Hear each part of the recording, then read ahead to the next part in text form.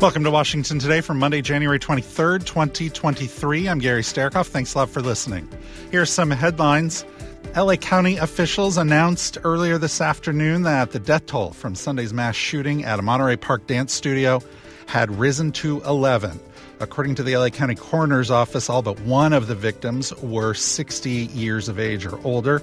Meanwhile, several members of Hollywood's Asian community have made statements of sympathy and support, including actors Simu Liu, George Takei, Ken Jeong, Olivia Munn, and Daniel Dae Kim. They all spoke out on Twitter over the weekend. We'll hear from California Senator Alex Padilla and Representative Judy Chu coming up. A bipartisan group of lawmakers has announced a plan that would defuse a possible federal debt ceiling crisis. Pennsylvania Republican Brian Fitzpatrick, who co-chairs the House Problem Solvers Caucus, said his proposal would replace the current federal debt ceiling, which now sits at $31.4 trillion, with a rule that would instead limit debt to a share of national economic output. More on the state of play in Congress on the debt ceiling coming up. Congress returns for work this week. After a break, the Senate gavelled in at 3 p.m. Eastern for a confirmation vote on Brendan Owens to be an Assistant Defense Secretary. They also swore in Nebraska Republican Senator Pete Ricketts. He's replacing Ben Sasse, who resigned to become the president of the University of Florida. The House returns tomorrow. Members will vote on legislation later in the week, barring the president from releasing oil from the Strategic Petroleum Reserve for non-emergency purposes without an approved plan to increase oil drilling on federal public lands. And according to a report in Punchbowl News, House Democratic leader Hakeem Jeffries has sent a letter to House Speaker Kevin McCarthy submitting California Democrats Adam Schiff and Eric Swalwell to sit on the powerful House Intelligence Committee. Now, according to House rules, the Speaker can decline to seat members on the Intel Committee without needing a full House vote to do so. And historically, there's been little controversy over the committee's membership. But that all changed in 2021 when Democrats staged two successful votes to remove Republicans Marjorie Taylor Greene of Georgia and Paul Gosar of Arizona from their committee assignments. Since then, Representative McCarthy has vowed to keep Representatives Schiff and Swalwell from sitting on the committee. A former top FBI official in the Bureau's New York office has been arrested and faces charges relating to violating Russian sanctions and money laundering. Charles McGonigal, who was special agent in charge of counterintelligence in the FBI's New York field office, is under arrest over his ties to Russian billionaire Oleg Deripaska. He is also facing charges over criminally violating U.S. sanctions. McGonigal is charged with violating U.S. sanctions by trying to get Deripaska off the sanctions list. He is one of the highest-ranking former FBI officials ever charged with the crime. And we begin in the Los Angeles area today, where officials announced Monday afternoon that the death toll from Sunday's mass shooting in the Monterey Park area at a dance studio had risen to 11. The new number was announced at an event in the area. One of the speakers at that event was one of the state senators, Democrat Alex Padilla.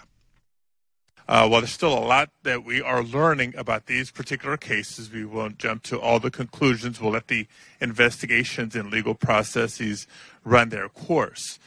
We do take it as a reminder of the urgency with which we need to strengthen our gun safety laws across the country. Many of my colleagues have pointed out, doesn't California have some of the strictest laws and protections of any state in the nation? And that is true. And they have worked, and it is helpful. But when there's a patchwork of laws and protections to various degrees across states, then clearly there are vulnerabilities that can impact any community in the country. And so for the individuals in the community here in Monterey Park, throughout the region and throughout the country that are living in slightly more fear today because of what's been witnessed, this is a reminder that more needs to be done. Two final things. One, not another minute should go by without once again expressing our condolences and our prayers to the families of the victims and of the survivors and the community at large. They should take heart in seeing their community leadership respond so quickly and work so well together. And last but not least, to call attention to some good news.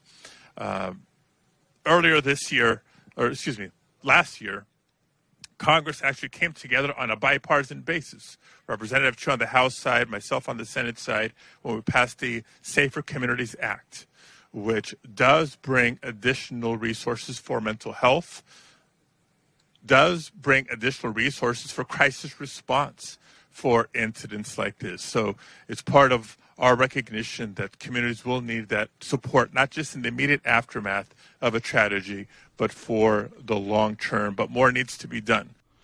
California Democratic Senator Alex Padilla speaking in Monterey Park, California earlier today. Democrat Judy Chu, who is starting her 8th term representing the area, also spoke on the events from over the weekend. She talked about what happened and the questions she still has. Well, there are many questions in my mind about the shooting. Of course, his motive, as well as whether he had a mental health problem and whether he had a criminal record. But one of the biggest questions I have is how he was able to obtain these guns, not just one, but others. Did he obtain them legally or not? Actually, the gun that was wrestled away from him at the Lai Lai Dance Studio was an illegal weapon. And what this says is that there are far too many illegal weapons that are being purchased by people who should not have them. I suspect that this person may have had mental problems. If the background check was done properly, then he wouldn't have been able to obtain this. We know that the universal background check is the best way to make sure that guns are not in the hands of criminals and those with a history of mental health problems. But there are loopholes in our current system, and that is a person can evade having a background check if they purchase their guns through an online system or they purchase it through private means, person to person, or at a gun show. And those loopholes have to close. California Democratic Representative Judy Chu speaking to CBS News earlier today. Back here in Washington, Congress is returning to work. The Senate gavelled in for a confirmation vote for Brendan Owens. He will be the Assistant Defense Secretary in charge of energy needs of U.S. military buildings and bases worldwide. With the Senate's agenda on the mind of Senator Chuck Schumer today, here are his leader time remarks. It's a new era here in Congress, an era of divided government where both parties will have to demonstrate they can work together to solve our nation's problems. Democrats begin the 118th Congress with an open hand of cooperation, and I urge my Republican colleagues to respond in kind so we can hit the ground running. We have a lot of difficult and important work ahead of us, perhaps none more important than working together to raise the debt ceiling and protecting the full faith and credit of the United States. In America, when it's time to pay the bills, we have followed through on our obligations without any exception. In the months to come, I expect we're going to hear a lot from our Republican colleagues about the debt ceiling. So let me begin by making a few things perfectly clear at the onset. First, few issues require more bipartisanship, cooperation, and serious-mindedness than making sure that America is able to pay its debts on time. At stake is the health of our economy and the very stability of the global financial system.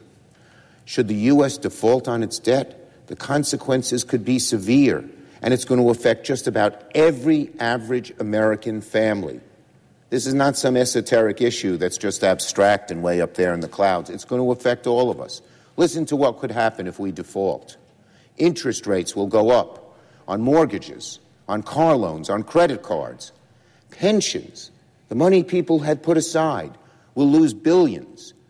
So will IRAs and 401ks in all likelihood. Senate Majority Leader Chuck Schumer, part of his leader time remarks on the floor earlier this afternoon. Senate Republican leader Mitch McConnell also talked about what's on his agenda. Here's part of his remarks. The American people want and need this 118th Congress to work differently from the past 2 years that we just finished. We just had 2 years of one-party Democratic control. 2 years of spending us into record inflation on party line votes. 2 years of ignoring top priorities of the American people like violent crime and open borders. 2 years of Senate Democrats procrastinating on basic governing duties in order to push radical proposals like an unprecedented elections takeover and unlimited abortion on demand for all 9 months. The American people put an end to that one-party government because they wanted change. This year, the Senate leadership must not put off our most basic jobs, like intelligently funding our federal government and providing for our armed forces before the very last minute. Basic duties like the appropriations process and the National Defense Authorization Act need more thoughtfulness, more bipartisanship, and more regular order. And they must not be shoved into late December after the Senate Democrats waste literally months looking for ways to placate the radical left. The American people elected a bipartisan, divided government. The country voted to change Washington. So this chamber's Democratic leadership needs to change accordingly. Senate Republican leader Mitch McConnell on the floor earlier on Monday. Meanwhile, with the Treasury now using extraordinary measures to prevent the U.S. from defaulting on its debt payments, a bipartisan group of lawmakers has announced a plan that would diffuse a possible debt ceiling crisis. Pennsylvania Republican Brian Fitzpatrick, who co-chairs the House Problem Solvers Caucus, said his proposal would replace the current debt ceiling number, which now is $31.4 trillion, with a rule that would instead limit debt to a share of national economic output. Representative Fitzpatrick, who appeared yesterday on Fox News Sunday with his Problem Solvers co-chair, Democrat Josh Gottheimer, said that while House Speaker Kevin McCarthy will be taking the lead in negotiations with the White House over the debt ceiling, he and Representative Gottheimer were, quote, putting meat on the bones of their proposal to help avoid a crisis. With more on the state of the debt ceiling in the House, here is South Carolina Republican Nancy Mace. Do you believe it's a valid exercise to use the debt ceiling as leverage to try to negotiate spending cuts? Well, there's no time like the present because we have the debt ceiling looming over us to talk about this. We haven't had a budget since Bill Clinton balanced the budget in 1998, a Democrat president doing that. Before that, it was Republican Richard Nixon in 1970. Clearly something is wrong. And if you look at nationwide, 49 of 50 states, they balance their budgets every single fiscal year. And, you know, we need to get there. $31 trillion created by both Republicans and Democrats. This is both parties' faults. Mm-hmm. Now is the best time to have this conversation. And there are plans out there. For example, there's the penny plan. I file that particular piece of legislation in the House. Senator Rand Paul has it in the Senate. That would balance the budget in 5 years and allow the federal government to raise spending by 10% every year thereafter. I'm not even asking for that. Can we do it over 10 years? Let's have a negotiation and build some consensus. So you want to use the debt ceiling for this moment? You think it's a proper way to use to force this? Why not the budget process? That's the part of this I don't quite comprehend. Well, clearly the budget process isn't working because we haven't had a budget in decades. And there is a lot of hysteria around shutting down the government. But, you know, this happened under the previous administration. The government was shut down for 35 days. There was a stalemate, but people still got paid. Accounts still got filled up, and the sky didn't fall. I would like to see the president, and so far he has said he's unwilling to negotiate with Republicans. That is not how to unify our country. We are very divided right now. Yeah. We have $31 trillion of debt. The responsible thing to do would be to get to the table with Republicans and negotiate a way. How do we prioritize spending? How do we balance the budget? We're not even asking to do it in 1 year like Bill Clinton did it. Mm-hmm. Can we do it over 10 years, which would be, you know, consensus and be compromised? Do you have That's one a reasonable conversation to have. This. It's not. Do you have one thing you're ready to put on the table as a spending cut that you think both parties can accept? Well, I think Well, obviously no cuts to Medicare, Medicaid, or Social Security. That's a non-starter for either side. But otherwise, it's up to, I would lean on the agency heads, whether it's 1 penny or 5 pennies. The penny plan does it with 5 cents on the dollar in 5 years. But we can find some way to negotiate. And I believe we should go to the agency heads and say, where can you find cuts? Where can we do this? And do it over the next decade. That's a very responsible measure that we should all be discussing. South Carolina Republican Nancy Mace yesterday on Meet the Press. And here's Vermont Democrat Peter Welch, who served in the House for more than 3 decades before being elected to the Senate in November, speaking about the debt ceiling on CNBC earlier today. Everybody's trying to handicap what's going to happen and whether we've seen this movie before and we know how it ends, but it just gets a little dramatic towards the end, or you think it's more than just dramatic this time? No, I think it's more serious this time because of what you're seeing in the House. I mean, there's 2 issues here. One that's very important and very legitimate. How do we balance revenues and spending? That's a debate that we have to have. It should be resolved in the budget. And then there's the question of the tactic. Do you literally use shutdown or defaulting on your obligations, on your debt, on bills that you have incurred as a tactic to try to get your way? So that has catastrophic consequences for the economy. If we don't pay our bills, it's like if you don't pay your mortgage because you're sick of paying that high monthly bill, that ends badly. And it would end really badly here. At the end of the day, we will not default, I hope. But what you've seen in the House is that in those 15 votes that Speaker McCarthy had to negotiate, there has been significant power transfer to a very extreme wing of the Republican Party, where shutdown is the goal. So I am more concerned than I was when we went through this before. Okay, but Senator, let me ask you this then. You talk about tactics. Politically, the question is whether you think Democrats in the House try to create a situation where this small group of Republicans block things, frankly, for the political optics of it all, or there's some other deal that can be made. Well, the reality is that the Republicans in the House are in charge of this. It's always been the burden of the majority to raise the debt ceiling and avoid default. And there's always been gamesmanship on both sides about it. But at the end of the day, the majority party has moved ahead, oftentimes with getting some help from the minority. It's not at all clear that'll happen because there's so much division within the Republican side.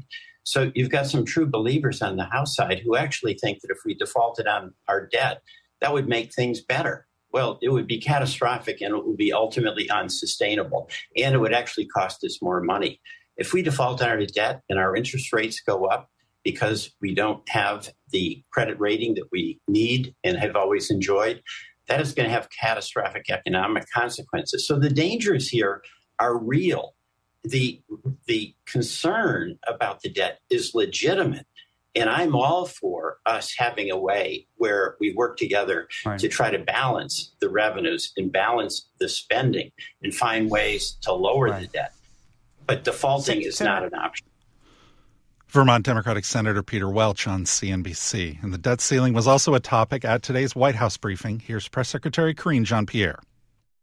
On the debt limit, Senator Manchin today called the White House position on no negotiations, quote, not responsible. And yesterday, I think he called it a mistake. I understand where your position is. Is there any concern that Democrats not siding with that position could undercut the effort you guys are trying to put into place over the next 4 months? So just let me look. Lowering the deficit has always been a top priority. For this president, as you know, he's lowered the deficit in record fashion at $1.7 trillion under his presidency, and he's always said he is happy to talk to anyone who wants to deal with that in a responsible way. But preventing default is a separate matter. That is a separate matter within itself. It is a basic responsibility for Congress. We've said this over and over and again, and I'll continue to say this. And it's a responsibility that Congress has to the American people. And so it must be done without conditions, even as they've pushed for tax giveaways to the rich. Republicans want to cut Social Security. They want to cut Medicare and other critical programs. And let's not forget, these critical programs have already been paid into. These are programs for veterans, for seniors, and taxpayers. This is what they're talking about taking away from these really critical programs for critical groups here. So President Biden will never allow Republicans to cut benefits that are hardworking Americans have earned. This is what they have earned. So, but I'll also note, as it relates to Senator Manchin and to your question, Phil, he agreed on the need to protect Social Security. He agreed on the need to protect Medicare and called on Republicans to take cuts to those programs off. This is, quote, off the board right now. And so just want to make that very, very clear as well. Are you actively asking Democrats not to break ranks on this issue? We've been very clear. But we've been very public about this. You guys have all covered what we have said from here about how we see this process moving forward. It should be done without conditions. This is something that has been done 78 times when we were talking about lifting the debt ceiling in the past, since 1960. I believe this is not unusual. It was done 3 times in the past administration under Donald Trump. So this is nothing unusual. This is something that should be done without conditions, and we should not be taking hostage key programs that the American people really earned and care about. Social Security, Medicare, it should not be put into a hostage situation. And again, the president's going to continue to fight for those programs, and we're going to be very clear about how we see how Congress should move forward. White House Press Secretary Karine Jean-Pierre. And with more on the week ahead here in D.C., we talked to Candy Woodall, USA Today Congress reporter. Well, again, House Republicans are continuing their push to limit the Biden administration's ability to govern. First, they want to limit his ability to tap into the Strategic Petroleum Reserve. That's a move that Democrats say would raise gas prices and limit our oil supply. And that's not expected to advance in the Senate, but that is something that House Republicans are going to try to move this week. They also want to set up an FAA task force. This would look at the numerous problems that we've seen in the airline industry. Most recently, last week, what happened. And then, of course, Christmas. A lot of Americans remember, waiting in airports and just the numerous problems that the industry has faced really in the last 2 years, but especially in the last 6 months. So House Republicans want to have this task force be established that would include people really on all sides, the labor issue of that industry, as well as experts, and to just try and figure out like what needs to happen, why problems have occurred, why people have had to wait really long periods of time in airports. That's something else they want to look at this week. And of course, we're still watching for more news as House Republican leaders want to examine the Biden administration's policies. That includes the week of February 6th. They're moving forward with hearings that will examine the southern border.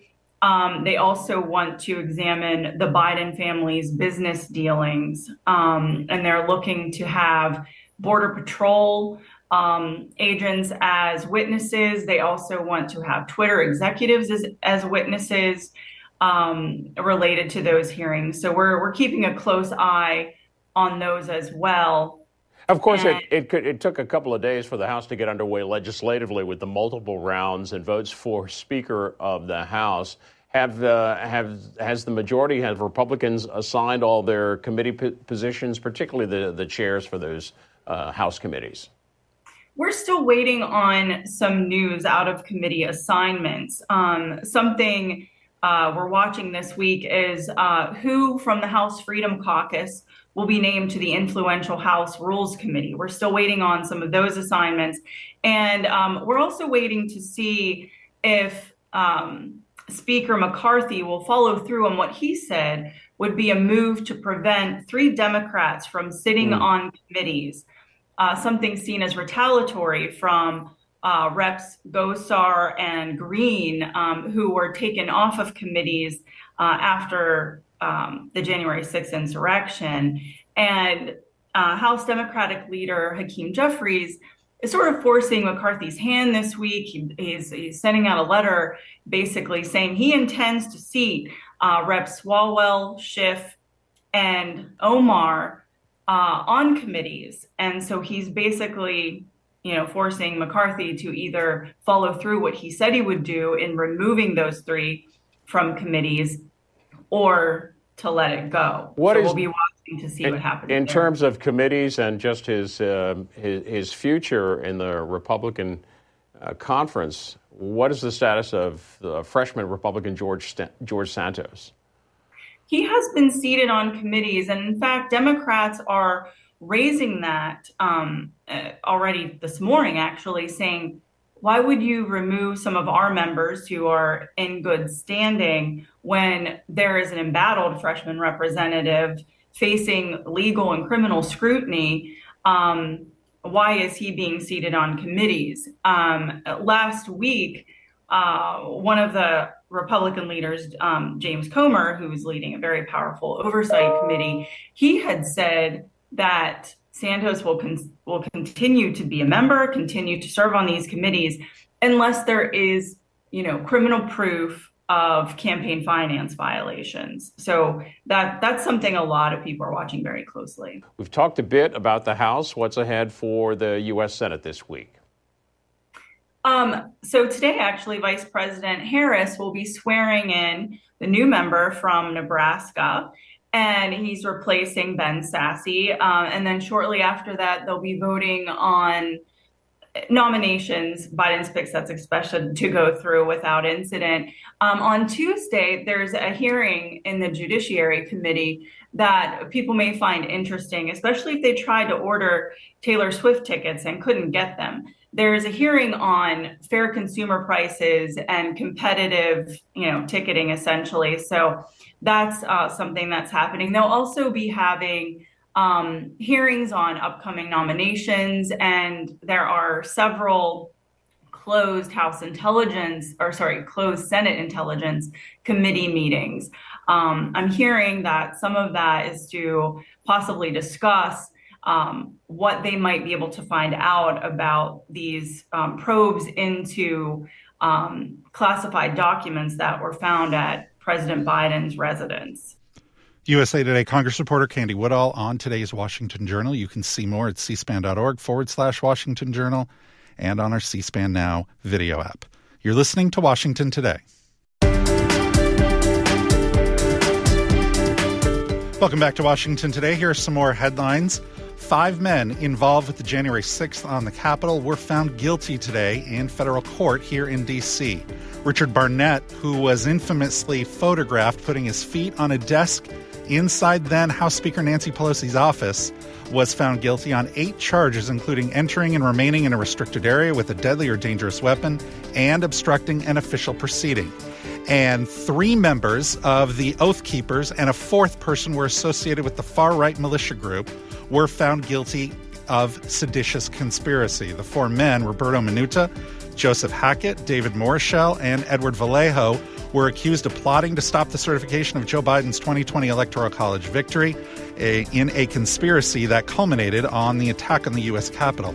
All 5 defendants are confined to home detention until they are sentenced. House Democratic Whip Katherine Clark's daughter was arrested and charged with assault after an encounter with police during a protest in Boston on Saturday. Police found Riley Dowdell with other protesters defacing a public monument, and when they tried to arrest her, they were surrounded and one was hit in the face and bleeding. That is according to a Boston Police Department press release. In a tweet on Sunday, Representative Clark wrote, quote, "Last night, my daughter was arrested in Boston, Massachusetts. I love Riley, and this is a very difficult time in the cycle of joy and pain in parenting. This will be evaluated by the legal system, and I am confident in that process." The FDA is moving to simplify the nation's COVID-19 vaccine strategy. The goal is to make the vaccines more like an annual flu shot. According to a report from NPR, the FDA would advise Americans to simply get whatever the latest version of the vaccine is each fall. They wouldn't have to worry about how many shots they've already gotten or which one they got and when. Those who still need to receive 2 doses initially, such as young children and older people, would use the same formulation for all 3 shots. And vaccine makers would update the shot each spring to try and match the vaccine as closely as possible to whatever variant would be dominant later in the year. The agency could reconsider the vaccine strain at other times of the year if a dangerous COVID variant were to emerge. The new chair of the House Oversight Committee, Kentucky Republican James Comer, has requested that the Secret Service hand over all the information it has on individuals who visited President Biden's Delaware home in the time he served, since the time he has served as vice president. The request comes after Representative Comer asked that the White House turn over visitors' logs to the president's Wilmington home. The White House counsel's office, however, said such records do not exist for the residents, writing in a statement, quote, "Like every president across decades of modern history, here his personal residence is personal." Here is Representative Comer talking about it on Fox News. Well, the biggest takeaway is I still don't believe the DOJ and FBI are taking this seriously. We learned initially they just took the president's personal attorney's word that there were no further documents. So at the very least, this should put to bed whether or not President Biden's attorneys either know actually the extent of his irresponsibility or they're not being truthful with the DOJ. Look, they need to take this very seriously. I think any premise where the president has spent any amount of time needs to be searched, and I wouldn't rule out searching anywhere where certain relatives of the Biden family, who we all know have been involved in the influence peddling schemes, I wouldn't rule out looking at their locations, because this is clearly a pattern. No one believes these documents were delivered to 5 or 6 different locations once they left the vice president's office. Something bad is going on here, and this is of the utmost importance for our national security. So I was just asking Steve, I said, when he was a senator, what committee did he serve on? And he said Foreign Relations. I said, so what information does he have on those classified documents when he was a senator or when he was vice president? Is it anything that his son, who we know had access to the house, to the garage, to the Corvette that was next to the box with, classified information, anything in those classified documents that he could have used when he sat on the board of these different companies in different countries? That's why we're investigating the Biden family for influence peddling. These countries aren't donating and wiring millions of dollars to Biden family interests just for charity. They're doing it because they want to get a return on their investment. And when we find out that classified documents are casually strode all over the East Coast, then it's very concerning. So, I wouldn't rule out the president's brothers as well. And you go back to his time in the Senate. I mean, this has been a pattern that this family has been involved in for decades. And I just wonder what the White House's reaction would be if Ted Cruz or Marco Rubio were found to have in their possession classified documents. This is something that I think more Americans are starting to pay attention to. They realize there's a problem here, and they're confused as to why, in the first place, would Biden have these classified documents in his possession, much less scattered out in at least 5 different locations. New House Oversight Committee Chair James Comer speaking on Fox News. And the classified documents, were a topic at today's White House press briefing. Here's Press Secretary Karine Jean-Pierre. On the FBI search of the president's home on Friday, the president, when the initial batch of documents were reported a couple of weeks ago, said he was surprised that there were classified documents found at the Penn Biden Center. Was he surprised that there was classified material found at his home on Friday, as well as the prior discovery at his house a few weeks ago? So, look, again, there's going to be a lot of questions on this. I know my colleagues from the White House counsel's office has been pretty diligent on taking questions these last couple of days. There's going to be a call in less than an hour or so from my White House counsel office. And look, they're going to answer the questions from here. Any specifics to the Department of Justice, any specifics to this particular legal matter, I would refer you to the Department of Justice. I'm going to continue to be prudent from here. I'm going to continue to be consistent and make sure that those questions go to my colleagues in the White House counsel's office. Another question on the documents. You have said, though, from this podium many, many times over the last 2 weeks that this president takes the handling of classified material very seriously. And yet we continue to learn about more documents being found and discovered at his home, including now some that go back decades to his time in the Senate. So why should the American people believe that this president takes classified material seriously and the handling of it? Look, the American people heard from the president directly on this when he was asked by your colleagues at least twice now about about how he sees this process. And he was very clear with the response of what we're currently seeing. And he says, I take this very seriously. He said, I didn't know that the documents were there. And look, I think as it relates to the American people and the president standing with the American people, it is going to be up to them to decide how they see this president. Look, this is a president that came into office. 9 million people had lost their jobs. The unemployment rate was 6.3%, and hundreds of thousands of small businesses had closed their doors. And in the past 2 years, we've created nearly 11 million jobs. The unemployment rate is at a record low at 50-year record low. And the last 2 years were the best years for small businesses applications on record. We talked about that last week, just from here. White House Press Secretary Karine Jean-Pierre at today's White House press briefing. Russia has sent thousands of new reinforcements to support its invasion of Ukraine over the last few months. That's according to a report in CNN. The troops, according to the report, have made little difference in the conflict and are arriving on the front lines, quote, ill-equipped, ill-trained, and rushed to the battlefield. Back here in Washington, Republican Senate Intelligence Committee member John Cornyn of Texas talked about Russia's invasion, along with China's recent military moves, at an event at the American Enterprise Institute. You sometimes hear it argued that the United States simply lacks the ability or lacks the wherewithal to be able to compete in both of these theaters simultaneously, to deter challenges to the status quo in both places simultaneously. Is that true? Is that not true? And how should we think about that particular challenge? Well, I don't believe that's true. The question is, do we lack the will to rise to the challenge? But we have something that our potential adversaries in the PRC do not have. One of my colleagues, we have this tradition in the Senate. When people come to the Senate, they give their maiden speech. And one of my colleagues, who will remain nameless, but said something that seems so obvious and so true at the same time that it's just kind of stuck with me. He said, the one thing we have that China does not have is friends. It is perhaps our greatest asset, our greatest strength, is our friends and our allies around the world. I was, reviewing something you'd written before, pointed out if you look at all of the various democracies in the world, people who are like-minded to the United States, we represent 60% of the world's GDP and military spending. But I have to say, this idea that if there were to be, let's say, an invasion of Taiwan, that all of a sudden our friends would come running, I was disabused of that a little bit when on a recent trip that Senator Warner, chairman of the Intelligence Committee, and Senator King, who's like me, a member of the Intelligence Committee, made to Australia and to New Zealand. I did not get the sense that they were eager to come to the defense of Taiwan were to be invaded. That's not to say they wouldn't.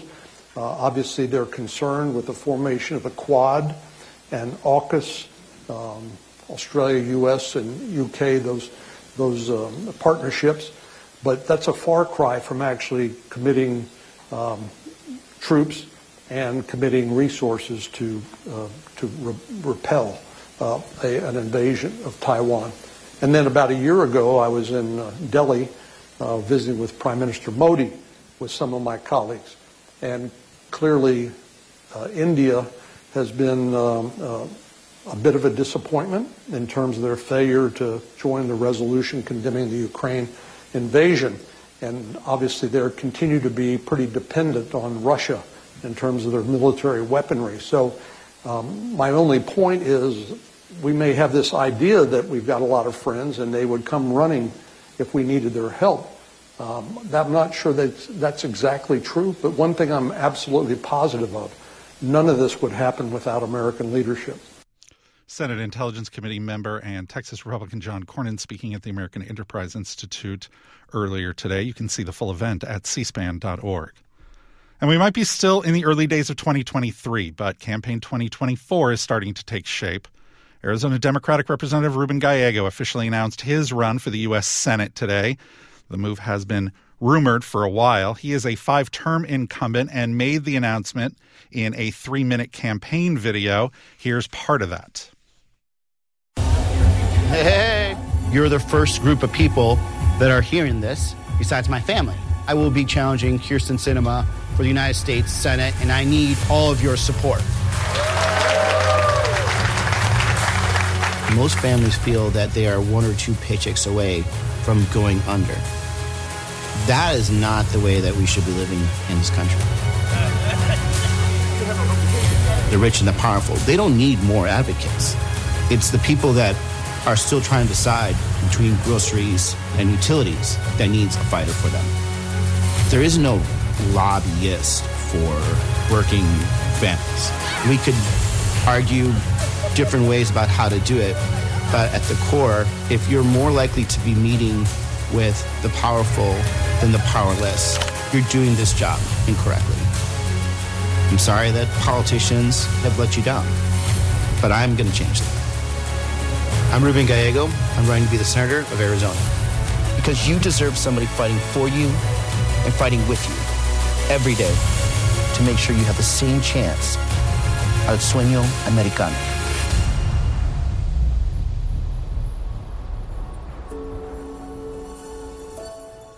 Part of the campaign video announcement of Arizona Democratic Representative Ruben Gallego running for U.S. Senate. And as we heard, independent Kyrsten Sinema is the incumbent. She hasn't announced whether she will seek another term, but she has filed preliminary paperwork to do so.